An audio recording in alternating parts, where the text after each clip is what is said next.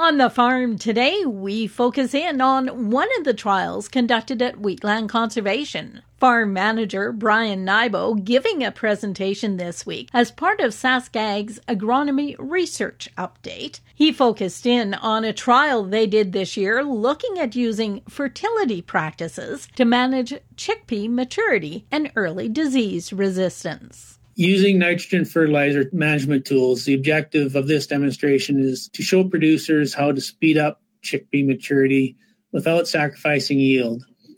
And as well, we want to show producers ways to get chickpeas off to a stronger start so they're a healthier plant to better fight early onset of disease. So our treatments involve various nitrogen fertilizer rates in combination with inoculants to supply the crop with their nitrogen requirements. So basically, we're kind of taking away nitrogen fixation and replacing it with applied fertilizer nitrogen to speed up maturity. First question that pops up is, why in the world would you want to do that? And the answer is totally risk management against frost and disease.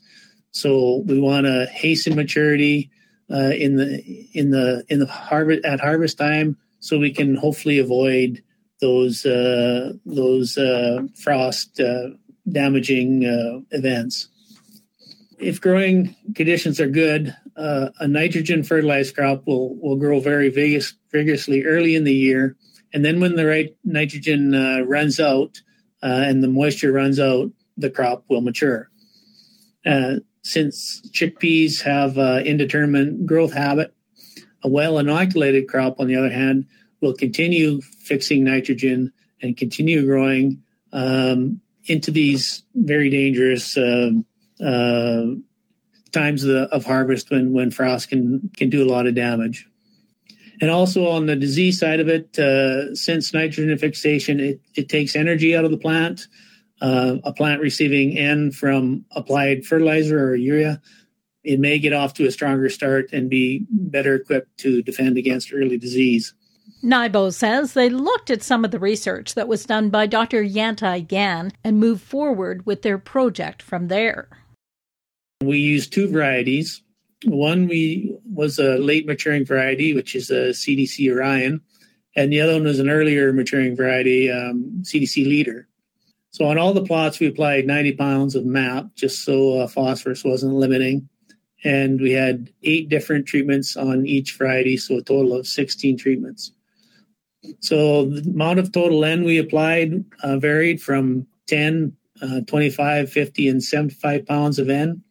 And at each nitrogen rate, we applied 5 pounds, or was with and without 5 pounds of granular inoculant. He talked about some of their findings. So this year, the overall nodulation was quite poor. However, we did see some nodulation at the lower levels of N, which can be expected. So there wasn't a whole lot of N supplied this year due to nodulation. However, probably some might have contributed to yield in the 10-pound rate of N and the 25-pound rate with both Orion and Leader. When we look at yield, again, yields were below average for us here in Swift Current. We're looking at the Leader was a little bit higher than the Orion. Leader yielded about 21 bushels the acre, and the Orion was 18 bushels the acre. But what I want to show here is there was no yield deficit by fertilizing N rather than no inoculant. It's kind of the same results that Yantai had found in his study. And this year in 2021, we found no disease, so we have no real information on advantages as far as disease resistance goes. Just because of the hot, dry weather that we had, we're looking at maturity in the Orion kind of around that 88 days compared to 110 or 120.